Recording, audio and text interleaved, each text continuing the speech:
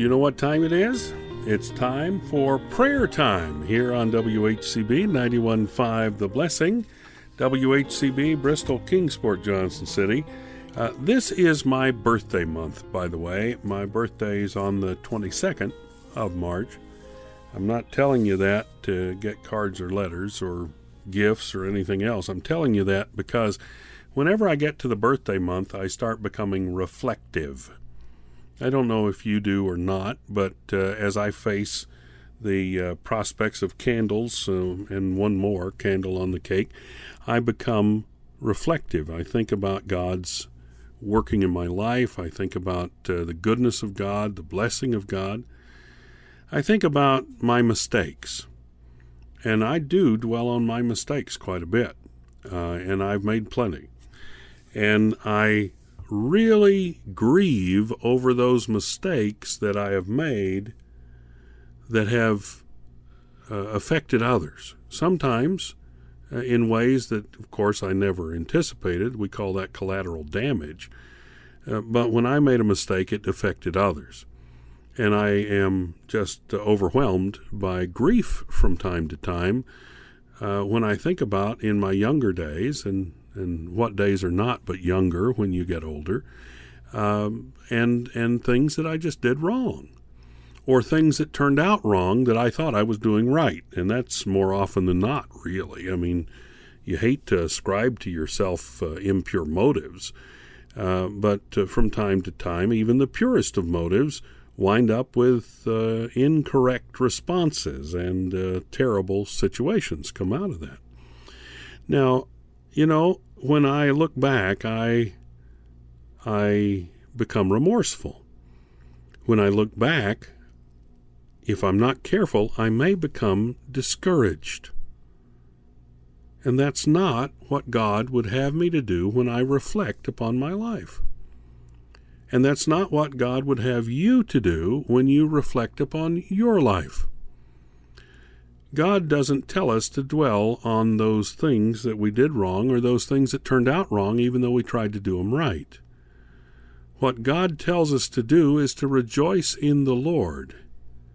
Always, and again, I say, rejoice. We're not rejoicing in ourselves. We're rejoicing in the Lord. I had a very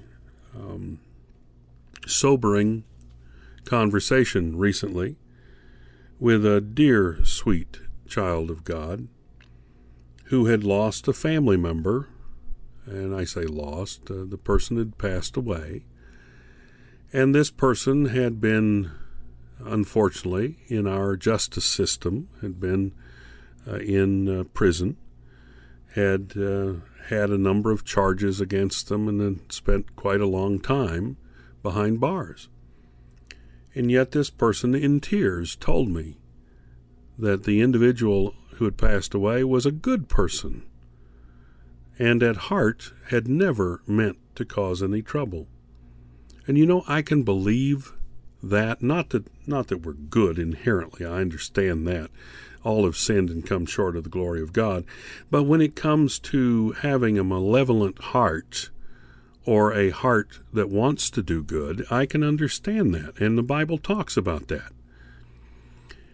And I almost began to weep with this person because I felt the pain of that loss of someone that could have done better, could have done more, could have been more in line with the teachings of Jesus Christ. And that time for that could have, should have, is gone. And so they were looking back with remorse at the loss of this loved one, at the death of this loved one. They were looking back and saying, he was a good fellow and he could have done much more, could have done much better. Well, whether we're looking at ourselves or looking at a relative or looking at people that we know well, it doesn't really matter. The point is that we, and it is personal, we have come short of God's glory. Every one of us. And we have no remedy in and of ourselves. There is no remedy. But that's not what God tells us to put our thoughts upon. We're to look unto Jesus, the author and finisher, the beginning and the ender of our faith. We're to keep our eyes upon Jesus. And we're reminded, of course, of Peter walking on the water. What a wonderful miracle! Christ himself walking across the Sea of Galilee. And here Peter says, "Let me come to you." And Christ said, "Come on." And he stepped out and he walked on the water. And then he took his eyes off Jesus and he sank. I don't think he sank slowly. I think he went plump right in the water.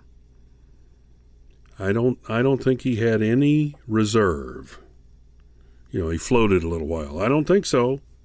I think he was right in. And Christ reached out and grasped his hand and brought him right up and to the land. Now, what's the story there?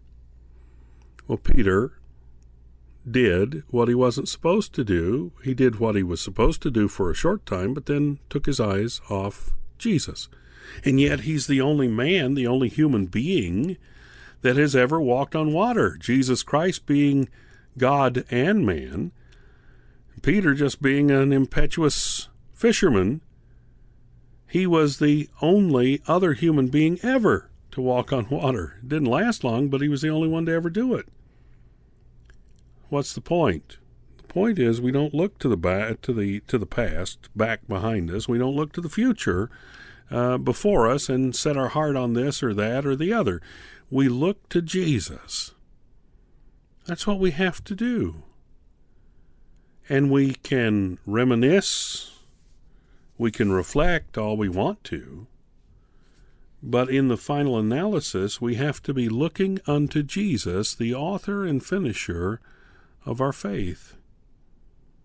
We have to step out in faith looking to Jesus. Our life is a day-by-day walk of faith in Christ Jesus. We cannot do what we're supposed to do on our own. And when we blow it, it's because we've taken our eyes off of Jesus.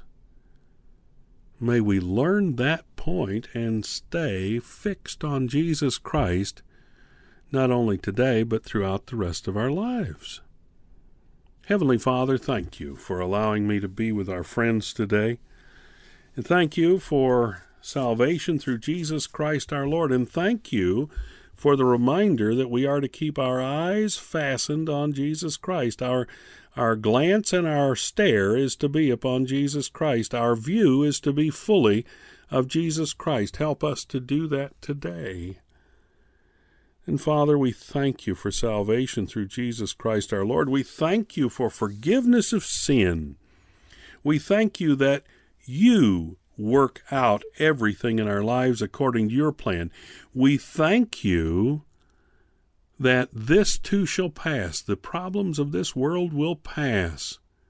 And we thank you that we can look unto Jesus, the author and finisher of our faith. And we thank you that we have the Comforter, God the Holy Spirit, living within us to guide us and to remind us of your truth. And Father, I pray specifically for these pastors and teachers and elders and deacons and all of these that are going to be standing to teach your truth to youngsters and oldsters alike this weekend. And I pray that you will open the hearts of those who are listening and open the minds, hearts, and mouths of those who are speaking, that they'll speak the truth in love, that the words will be yours, and that the results will be yours.